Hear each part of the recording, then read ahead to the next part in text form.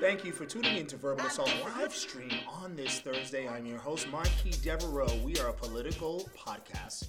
We talk about politics from left, right, and center, hitting from left, right, and center. No nonsense, no filter, no kidding. On this fourth day of the week here, we are going to be discussing what does privilege look like and why is everyone so angry? I have my guests with me this week. I have Hector, who is hosting us in his space on this Thursday day. Hector, tell me your thoughts. Mr. Hector Mendez. Yes, it's Sunday, but It is Sunday.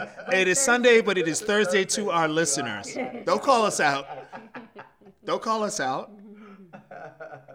Well, hello everybody. I'm just here to add my opinion and an input. Okay. And what did you say yesterday? You said, I don't take no mess. I keep it real. I call out BS. You know, I went to make a dentist appointment and the lady said to me, oh, I know you. You're the type of person who don't take any shit. And I said, well, I try not to because, you know, I'm straight up shooter. I don't take any unnecessary bullshit. Okay. Well, that's a New Yorker. From what I understand, you're originally from Brooklyn. Raised in Brooklyn, born in Puerto Rico. Ooh, okay. Well, you got the Brooklyn here today, and nobody's complaining about the Puerto Rican. Anyway, I move over to our next regular contributor.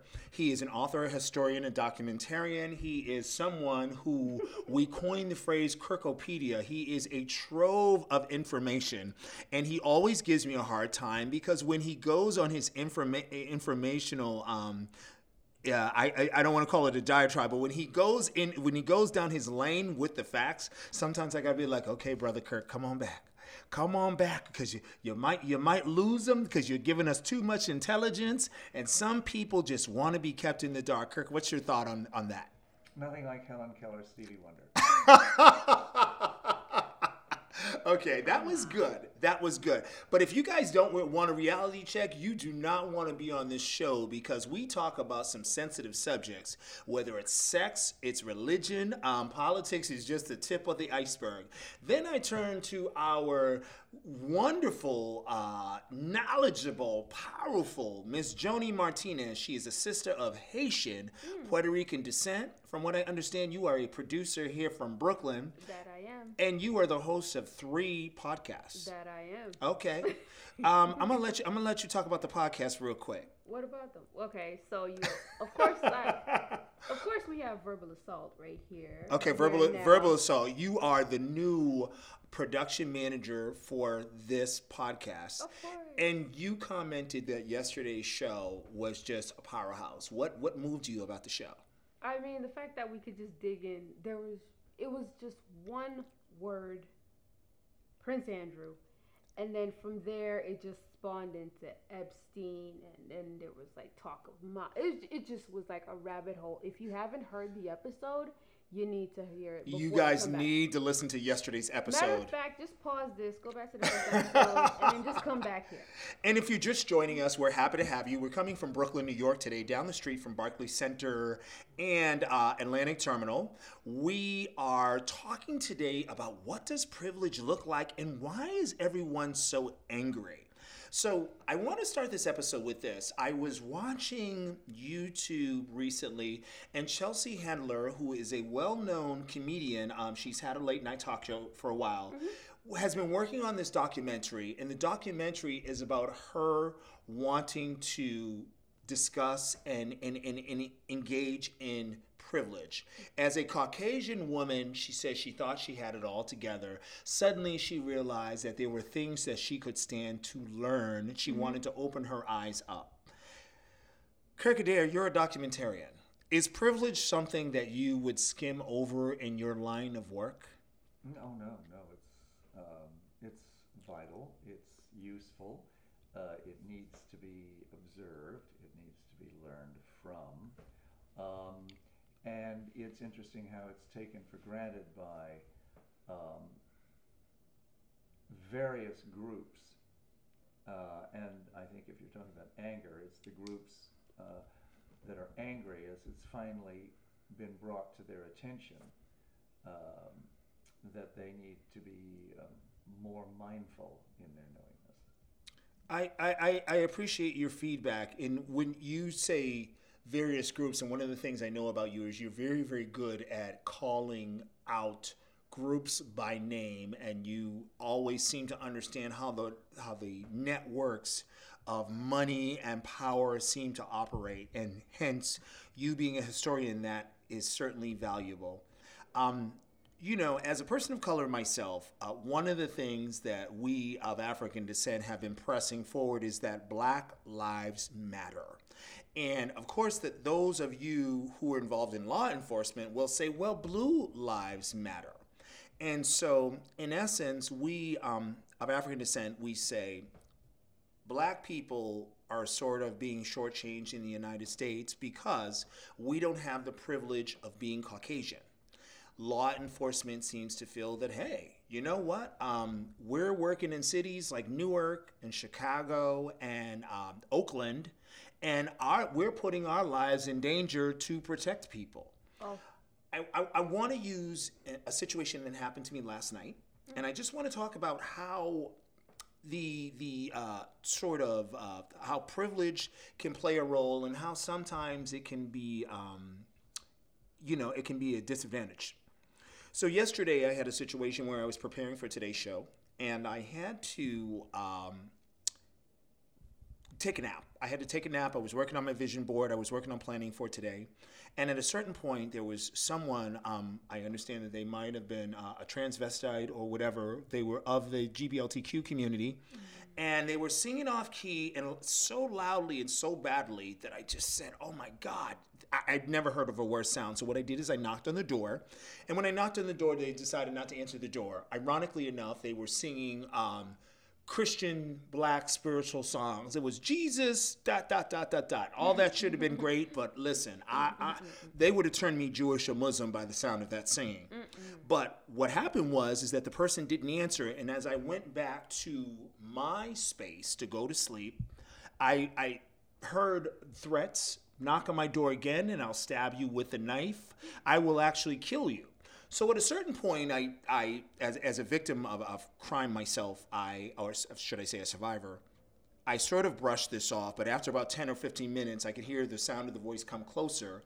And since I've been stabbed twice in the last 5 years, I took it seriously and I called 911. I reported the crime 2 different times, and the officers showed up. But when they showed up, I was then taunted by that same voice, and they said, calling the police, wasting the taxpayers' money.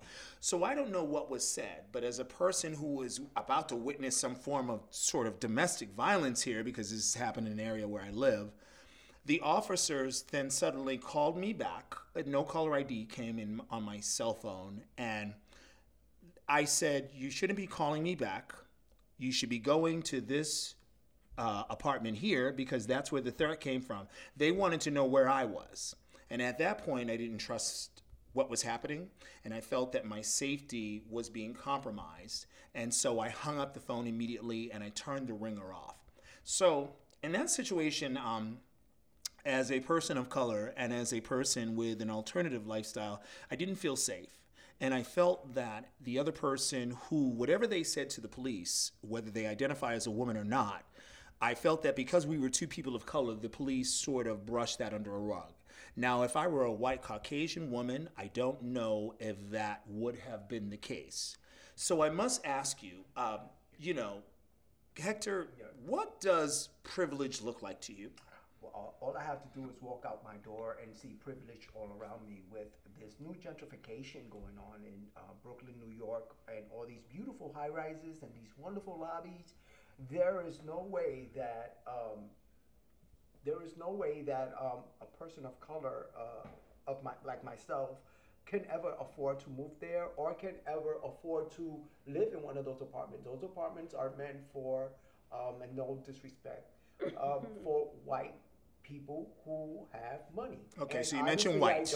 You mentioned money. Right, and this neighborhood is mostly about minorities, but white people have come in and taken over, and we've lost a lot. Okay, so you said the word minorities, and so one of the things that when I hear minority, I think of less than.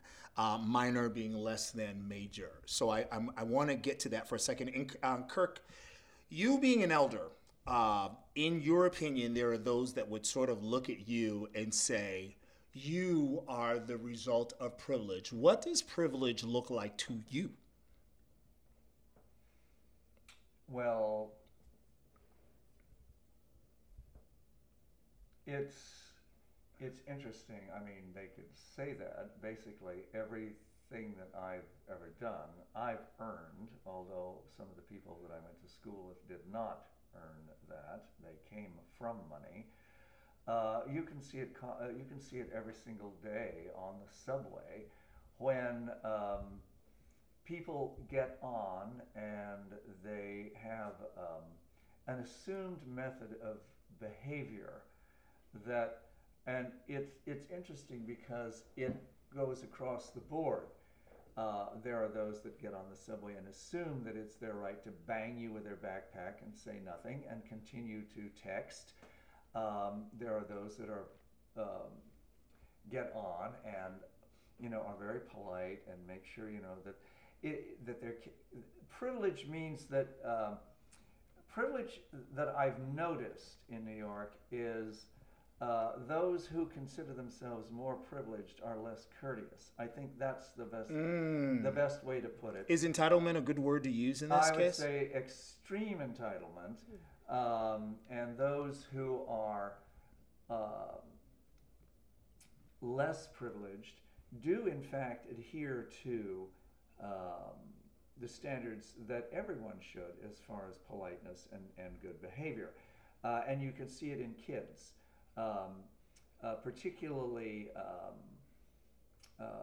when you're on the Upper East Side in Manhattan, there is a very distinct socioeconomic group that feels that they have no reason to be polite, no reason to moderate their voices, no reason to say excuse me, because you're simply expected to get out of their way. Okay. And there are others who are very polite, but the thing is that within that, they then become, in their politeness, they become deferential, but to those with privilege, they think it's a right.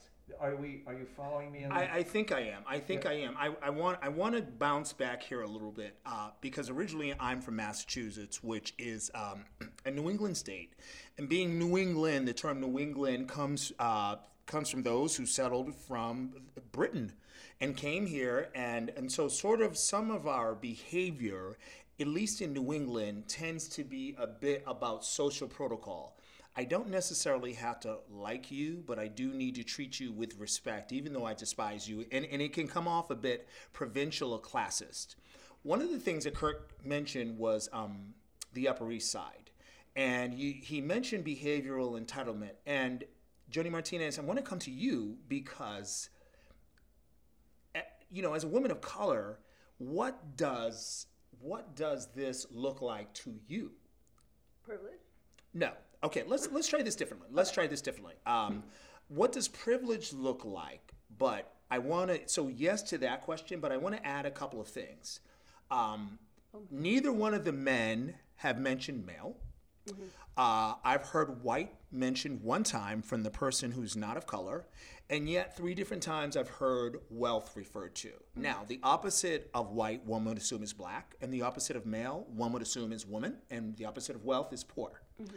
And so in this case, if we write white male with wealth, the opposite of that would be black woman who is poor. Mm-hmm. Now, as an Afrocentric woman, okay, regardless of what your economic status is, I would like to know, what does entitlement look like to you? Entitlement looks to me, well, let's go, I could just go like on a personal level. So, let's just pick something out, like acrylic nails, long acrylic nails. Back in our day, when I was growing up, it was seen as quote unquote ghetto, uncouth, dirty, nasty, trashy. Now, trendy nail art by this successful Eastern European or Asian nail art tech, trendy nail art. My hair, was back then was seen as unkept, unclean, dirty, like The same way locks or what they call dreadlocks might be considered, or braids or something. right, cornrows, braids, dreads. Now Okay. it's just trendy new hairstyle. Well, I'm going to disagree you know, with you I to would- a degree because of the fact that, yes, we have more women of color that are wearing these styles, and we have the Kardashians who are sort of. Co-opted this. Yes. As a matter of fact, on The View, Meghan McCain was wearing what you all call French braids, what we call Haitian braids. On a couple of times, she's worn that style on the panel, Right. and she considers herself a conservative. Right. So these styles get sort of co-opted, but you as a woman have mentioned appearances. Right. Okay, so privilege refers to for you, what you have the liberty to be and how you have the liberty to present yourself. Right. Like the very thing that exemplifies who I am. You know, it was denigrated when it's referred to me, but on somebody else of another ethnicity, skin color, whatever, it's seen as trendy and edgy and cool. But me, totally the total opposite. And if you wanted to talk about socioeconomics. Oh, and we're going to touch on that in a second. Let me just jump over to Hector. That was exactly what I wanted to touch on. Was what Mr. Kirk said, that he worked hard for himself to where he's at now, where there are some of his classmates that didn't work so hard, but was allotted some privileges. But I the often thing hear is- that but the from thing is Caucasian this- males that I've but- worked hard but for the what I thing- have. The difference is that whether he worked hard or not, he's still privileged. He still can.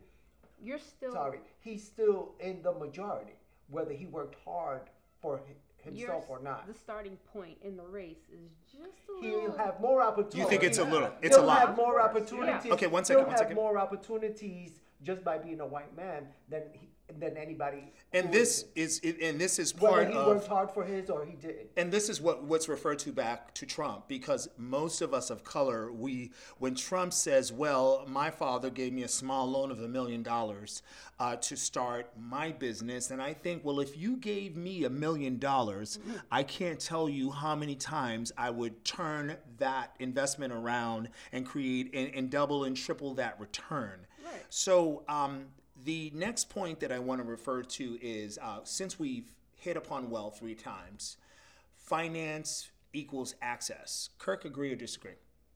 Well, finance definitely equals access. Access to what?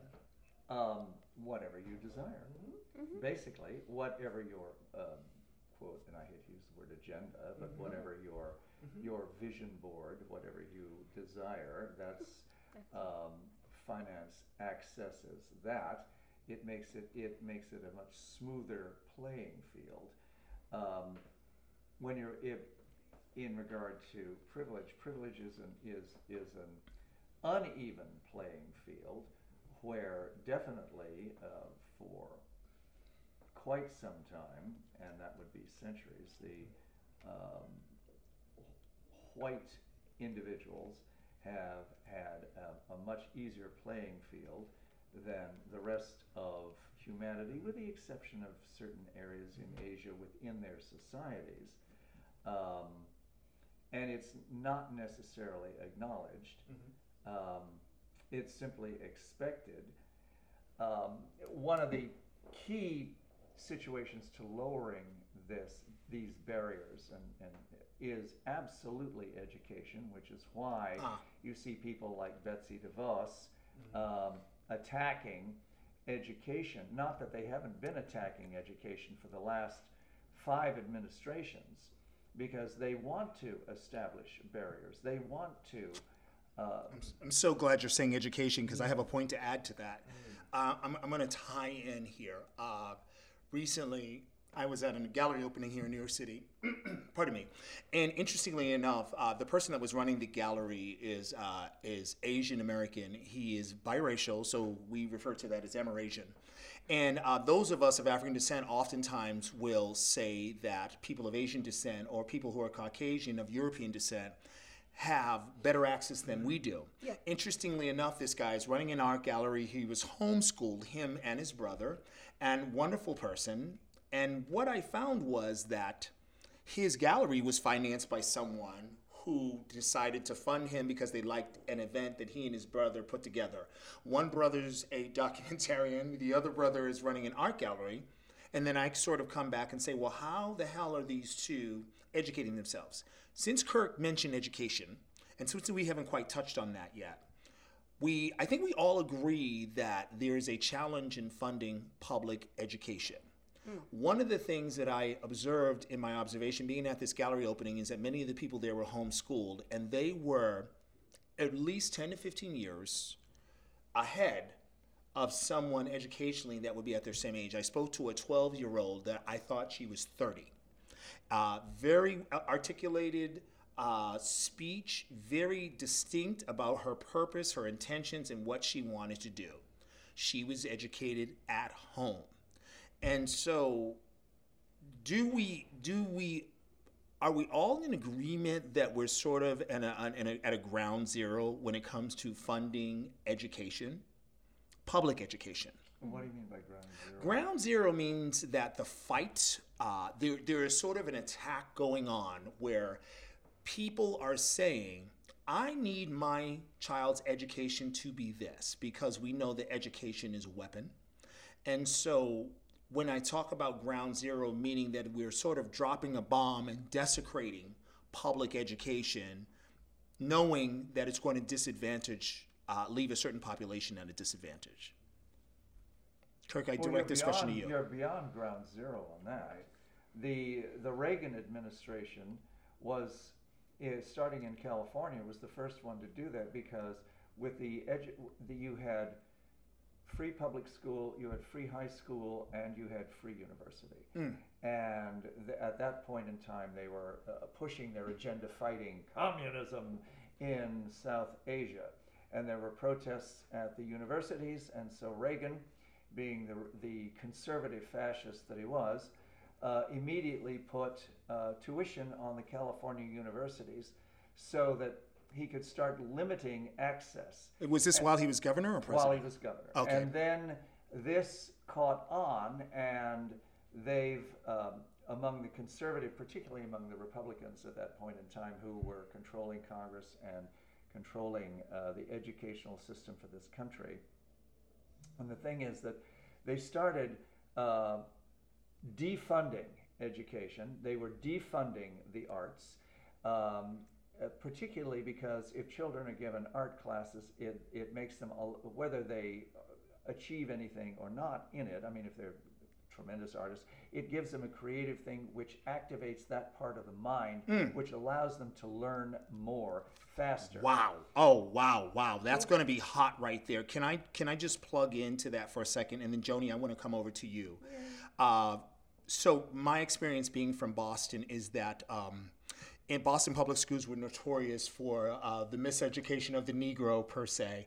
And so if you were not able to get into a magnet school, which is sort of like today's charters, and if you were not able to get into a Latin school, which were like today's Stuyvesant, then you sort of called a relative. You called a relative that lived in a suburb, and your parents sort of signed your custodial rights over to that relative so that you can have access to that school. So Boston, which is known for race riots and all that, sort of had what's called white flight. If the neighborhood was white and there was one Jewish family, it was fine. But if it got three or more, the whites moved out, the Jews were there. For us blacks, we were always the first black family to move into a Jewish neighborhood. But by the time the third black family moved in, we would move out to be the first black family in another neighborhood. After the blacks, our whole thing was that if a Puerto Rican family moved in, we would allow one or two. By the time the third came in, they went out. That didn't change until Haitians started to move into Massachusetts, and they actually settled, ironically, into wealthy white neighborhoods, and we as African Americans were resentful of that. I mention that because here in New York, you sort of have this thing where a neighborhood which is considered black or Latino is the lowest tier. Suddenly, we're allowing the gay or the gays to move in, and we sort of associate those with the creative class. and they sort of start to fix up a neighborhood and invest in it when no one else wants it. And I think that Harlem, if it is a perfect example of that here in New York City, and now we're seeing it in Bedford-Stuyvesant, which is known to be a predominantly black community, and Bushwick, which was known to be Puerto Rican. Once that creative class is in, then the neighborhood becomes good enough or trendy enough, and then the business class starts to move back in. So we sort of see a reversal of white flight. Where you start seeing a Starbucks in your corner, and then you know It's time to. you know that the neighborhood had changed into privilege. When you start seeing when you start seeing a white couple with a baby stroller jogging at 2 a.m., then you know things are changing. Or when you start seeing a white couple with a black baby jogging, then you know that's privilege. Oh no.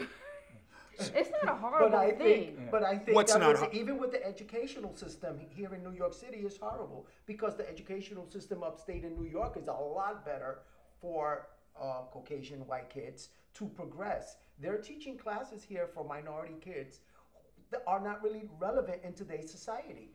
While the kids upstate New York are getting taught coding, they're getting taught all these other technological courses where they can excel later on in life. Well, that's by design. Whereas that is privileged. That is privileged. But- Whereas here I in can New feel York that City, we're just being taught how to become a secretary or phlebotomist. I mean, really, come on. I can feel that one. Okay, That's go ahead. basically like what that has to do with. It's just a simple fact of like taxes. You know, usually what happens is Well, this is what happens. So you're making Yeah. a good point about the when I- taxes. yeah, I grew up. I in- pay higher taxes, and therefore our education should be better. And so, therefore, I want and nothing there that's are going more to resources and more things that come in. right. And I don't want However- anyone coming into my neighborhood that's going to take down the value of my home. Right, and then that's gonna But there was How? this young lady who was African American who tried to put her son in a much better school system Sure. and got arrested for 5 years because she did that.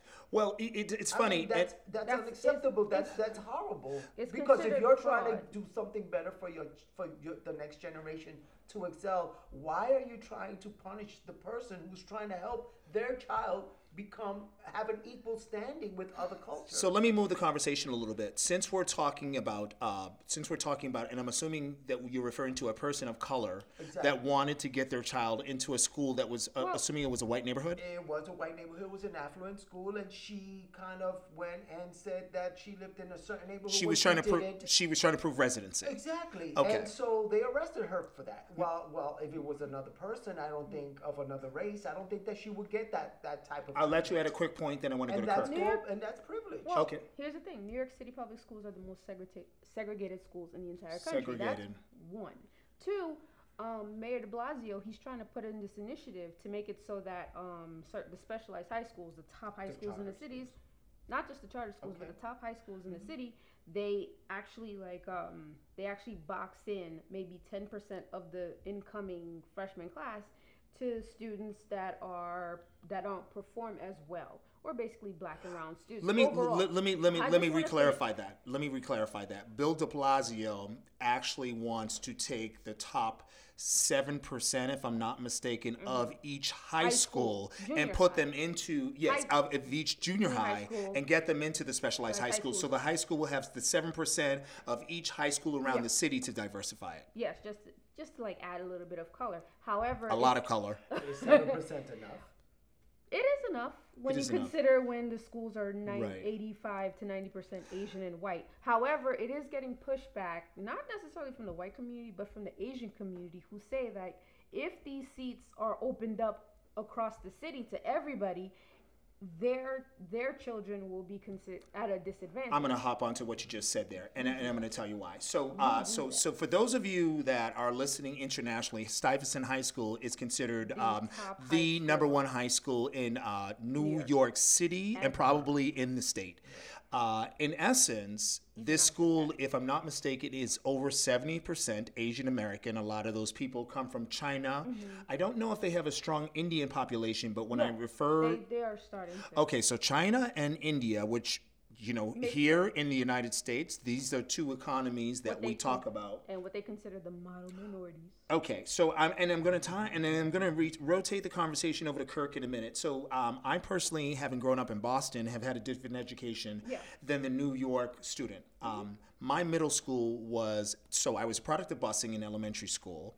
My middle school was actually a magnet school, which means that we had students from all around the city. So we had a very diverse middle school. Notice I didn't say junior high. There's a class difference there.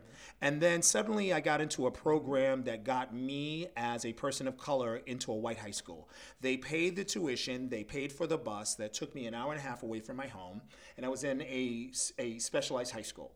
It was a public school for that town. That town had a high school that was one of the top performing academic high schools in the state. So my middle school was sort of like everyone else's high school, and my high school was like a college. Yet I didn't go to college. I found I had to drop out of high school because of personal reasons that were related to economic. I wanted to move the conversation over to Kirk Adair because recently we have the whole scandal with Felicity Huffman, if I don't have the name mistaken. And we also have, is that Ms. Becky? Aunt Becky. Aunt Becky. Okay, I don't know. Lori Lori Loughlin. Loughlin. Okay, you guys know better than I do. Massimo. We now have people of quote unquote privilege who are paying to have their children bypass certain SATs and bypass certain Requirements that you need. Admissions required. admissions requirements in order to get into the UCLAs and the Stanfords, and I believe MIT was affiliated with one. Okay, Kirk, as a person who is a professor and a historian, what is your thought process on this whole maneuvering of the upper class here in America, of the finance class, privileged. the privilege as we will call them? Well, it's appalling and scandalous. Well, I mean, totally appalling and scandalous. It's like, it means it's rather like Ralph Lauren clothing in some ways. It's a label without the quality that goes with it. and it used to be quality. Well, one branch of Ralph Lauren used to be quality. That's not to say that that particular brand, that the stuff that was cut by his English tailor and done by his English tailor was quite nice. Everything else you bought generally fell apart, depending on where it was made. Interesting. But with that said, they're seeking a label without the work that is necessary, or they're seeking to continue their privilege without putting in the work of leadership that's necessary in order to get there. Because these Stanford, Yale, Harvard, these schools at Privilege. one time, well, they are privileged, yes, Yes. and they do run the country, Yes. particularly Yale. But the situation is that you should have the qualifications to go there. You should have the genuine education to go there. And that education across the board should be better. And for instance, the schools in New York that you were just mentioning are purposely being stifled. Education is being cut across the country because the people in the top privileged classes are threatened by democracy. They're threatened by the idea that their fat backsides that have been paid for so long, and they've been sitting there like slugs doing nothing and pushing their children through on the same thing, well, I'll just continue this, the gravy train, is the entire problem with the country. And it has been for well over 25, 30 years. And this is not an accident. It started Intentional, with, you're saying? It's absolutely intentional. It started with Reagan, first as governor of California, and then they took his lead because they saw what he was doing. Other conservatives took that. Conserving, I always say. Well, yeah, ossification, fossilization of a situation. They took that because they don't want to change. They want to continue in their position of privilege, which in fact is power without responsibility. This country has a tremendous problem of power without responsibility. They want the power, they want the advantages, they want the privilege, but they don't want to make this sacrifice. So for you're it. making an interesting point, and I'm going to say it sounds like you're referring to the privilege to preserve privilege. I'm going to pivot over to Joni Martinez, and your thought on this is what? Give me some feedback here. On the privilege to Preserve privilege, the admission scandal. What goes through your mind? What goes through your mind is like for somebody like me back like 15 years ago who actually had to like get like when you're applying for college, you have to be in every club, you have to keep your SATs up, you have to work so hard. And because my parents weren't exactly on the wealthier end, you have to rely on financial aid and all that other stuff. And I had to work 5 times as hard just to get into my first choice school. Meanwhile, when I hear a case of a person that's already as privileged as, say, Lori Loughlin's daughter, she's who is a YouTube star, mind you, and or perhaps I'm incorrect. Maybe she's an Instagram influencer. Right. She already has the influence and she already has the affluence to get into opportunity to get into wherever she wants. And all her mom had to do was just shell out $250,000 to get her in. Meanwhile, my mom had to like tell me every single day, you got to get your grades up, you got to do this, you got. I'm gonna let Hector speak quick, and I'm gonna add. I think that it's appalling that they had to pay their kids' way into college. All they had to do was put money into a wing and say, well, I'm going to name this the Lori Loughlin wing. And by the way, can administration just get my kids? Who's the rapper that did that? Was it Dr. Dre, the creator of the Beats headphones, who's now a billionaire. Yes. He's now a billionaire, but he opened up an entire department for, I think it was Wasn't UCLA. A library or something that no, he it's an donated entire academic department, administration, courses. Yeah, internships. that's influence. That's influence. Okay. However, you also have to think that it benefits, not only does it benefit his children, but it also benefits all the other black and brown kids that want to go into. Okay, and that's a good argument you present because he had the nerve to point fingers at Lori Loughlin and her Felicity Huffman and saying, "Look at you." But when he did it, but he did it in a different way. Right, and then the outcome is slightly different. And the outcome is still the same because his daughter got accepted to the university that he gave money to. Well, I don't mind if you give money. I would rather give your daughter a scholarship if it's going to benefit other underprivileged or children that aren't going to have the same opportunity. Yeah, that's why affirmative action was put into place to give people who didn't have the same opportunity to try to have that type of affirmative action. You have mentioned a trigger word for those that lean to the right. That's why our affirmative action have been put into place to give minorities to level the playing field. Right, to level the playing field because it was a Caucasian-run system. But there's also like an issue like somebody had something quite clever to say. If you ever notice, like when more black and brown people started to get degrees, like especially bachelor's degrees, all of a sudden the value of a bachelor's degree has gone down. Ooh.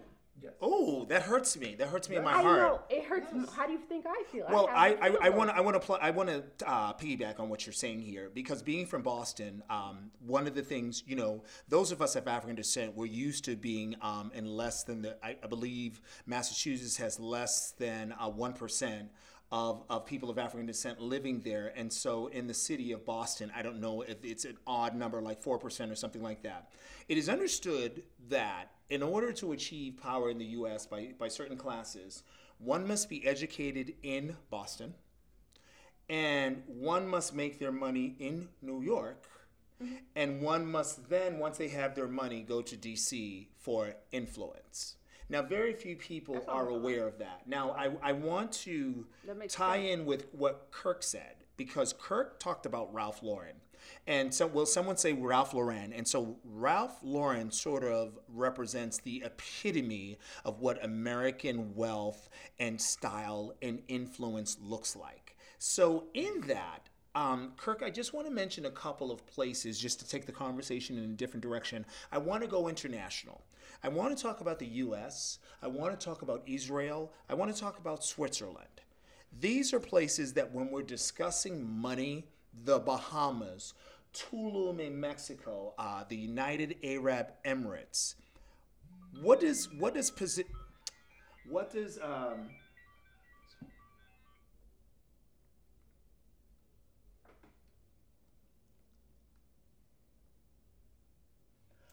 Let me rephrase the question again. I want to direct this over to Kirk.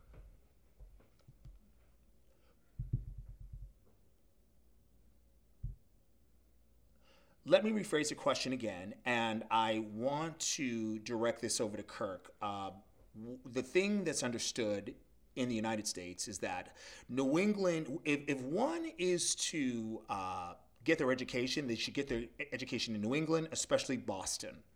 If one is to make money, they make their money in New York. And if one is to have influence, they take their New England Bostonian education, they take their New York money, and they then go to DC to have influence. I wanted to direct this at Kirk because on the level of the US, when we talk about global money and global privilege, I think of places like Switzerland. I think of Israel. I think of Tulum in Mexico. I think of the United Arab Emirates. What am I missing in this picture? Fill me in. I think of the UK. I think of Hong Kong. I think of maybe Nigeria. In what regard? Why? In regards to international, we have discussed the fact that finance equals access. I have just mentioned global access, global financial centers within the U.S. One thinks of Switzerland, do we not think of money? Well, the Swiss basically are the the Swiss basically, the Swiss franc and if you're tying it with education, yes. the foremost school in Switzerland is La Rosée, where the international privileged go, and the Swiss finances. The Swiss have been bankers for well over 300 years. Wow, I didn't know that. They basically are one of the major areas that control the money market. The international money markets are London. You have, to a certain extent, Paris, but it's London, Switzerland. It's interesting that you bring up Israel because the Israelis play by their own rules. And there's a lot of intellectual theft that the Israelis are engaged in, particularly now with both military access, space access, and financial access, where their markets, they have their fingers in many markets and they manipulate. Hong Kong was a major hub for Asian markets established by the City of London. Basically, Hong Kong and London were very much tied on both sides of the planet. The situation, though, is the minute the Communist Chinese took over Hong Kong, that money market area was not necessarily growing, but holding steady. Interesting. And now the Chinese situation with removing all liberties from Hong Kong is causing a financial movement of the market to Tokyo. And now we're referring to Japan. Okay, yeah. Hector is signaling to me that he wants to add something to this conversation. Yes, you've mentioned all those countries, and although all those countries do have privilege, if you look at their banking system, if you look at the people who are privileged, they're all white men. There is not a single minority or woman involved in any of this banking. So we consider Hong Kong white? Even though I would consider Hong Kong to be run by men, where there are no women in power. None of these countries allow any minorities. The mayor of Hong Kong is there was, when I was in Hong Kong, there was almost an equal amount. It's very interesting, of men and women in power, acknowledged at that point. In Tokyo, it is definitely a male-run society, although the education level in Japan is very high. The education level in Hong Kong at that point, there were two levels. You were either rich or poor. Mm-hmm. But if you were in the rich level, the education was outstanding. In Switzerland, the education level across the board is outstanding. In the UK, there is a socioeconomic disadvantage. So the money remains in a privileged class. I'm not sure why you And brought and, up and, Tulum. and I brought up Tulum because that is sort of the playground that's considered the United Arab. I consider the United Arab Emirates to be the Switzerland of the Middle East, and Tulum sounds like the United Arab Emirates. With those with money, when that's their playground, it's sort of the economy sort of skyrockets through the roof. I want to come back to Hector for a second because you started to say that you felt that these economies, when we refer to Israel and Switzerland and London and Hong Kong, and you're saying that you think that is sort of a male-dominated situation there. Continue. Yes, it is very male dominated, especially in Switzerland, where there are no women representing any women up there in the corporate scene. Hierarchy. I understand. There are no women whatsoever. If you look at them, they're all Caucasian men running this country. And if a woman tries to at least to assert herself into that position, she is automatically cut down. So I'm It's gonna. all a glass ceiling. Okay, so I'm gonna pivot over to Joni Martinez. Joni Martinez, do we have a reason to be angry? Of course, we have a reason to be angry because what happens is if the money is concentrated towards one particular group, that group automatically obtains power, rendering everybody else pretty much, So what's wrong with having power? That's what stimulates our capitalist society. power is perfectly fine as long as everybody has a piece of that power, and So that you're- power There are is checks and balances. So you're Yeah, you're now going from power to empowerment. yes. Okay, so you're for empowerment as opposed to power. Right. Like, I'm a big fan of power, but, what good is power if not everyone has access to it? Or it's gone corrupt. Okay, so that's interesting. If Or- not everyone says Or access. someone takes that power, the powerful use that power to kind of oppress everyone else. I don't know what scares everyone about everyone having access to financial justice, but it Right. seems to create a sort of it seems to create this fear in those of privilege that if I lose what I have, then I'll sort of be Because exposed. poverty is expensive. I'm going to let Kirk chime in here. I'm going to give you 1 minute to give me your thought on that. On which? I'm going to give you 1 minute to give me your thought on access to money and influence. Well, it's very unequal, and if you're talking about money, it's the Babylonian banking system that's been controlled by a very few number of people over a number of centuries, basically since the 18th century. Are you going to say and- Rothschild?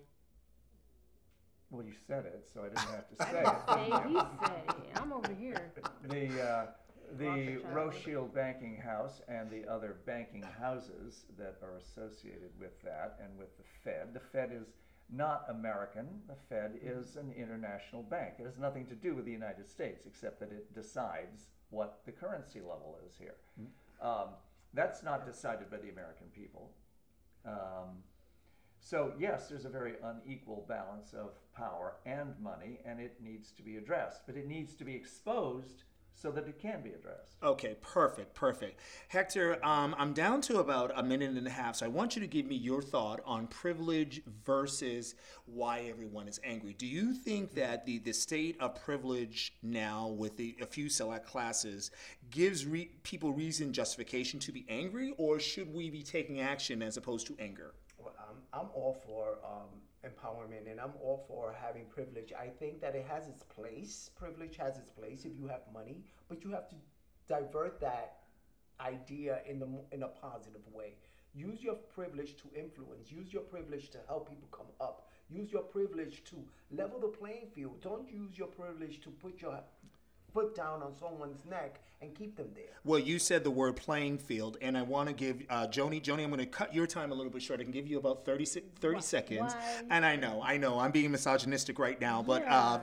giving you the final word, if with privilege and people being angry, what's our responsibility? What is our responsibility as a country? What's our responsibility globally? How do we level the balance of power? If we're such a Christian state, the whole basis of Christianity is to take care of the weakest and the poor. And by not doing that, by just favoring the rich, you're basically being unchristian. In the United States. But In what the if I'm United in States. what if I'm in the Middle East? What if I'm in Israel? Why should I follow not, Christian standards? That's a dip. Mhm. You're separating the church and state. I want to I'm come not back to Joni because I don't have a lot of time left. Okay, so wait, what? Like in terms of, well, it should just be across the world then, because the idea is like you're supposed to take care of the most meek and economic justice for all. Economic justice for all. Thank you guys for tuning in to Verbal Assault. I want to sign off, and I appreciate you tuning in, and we are out.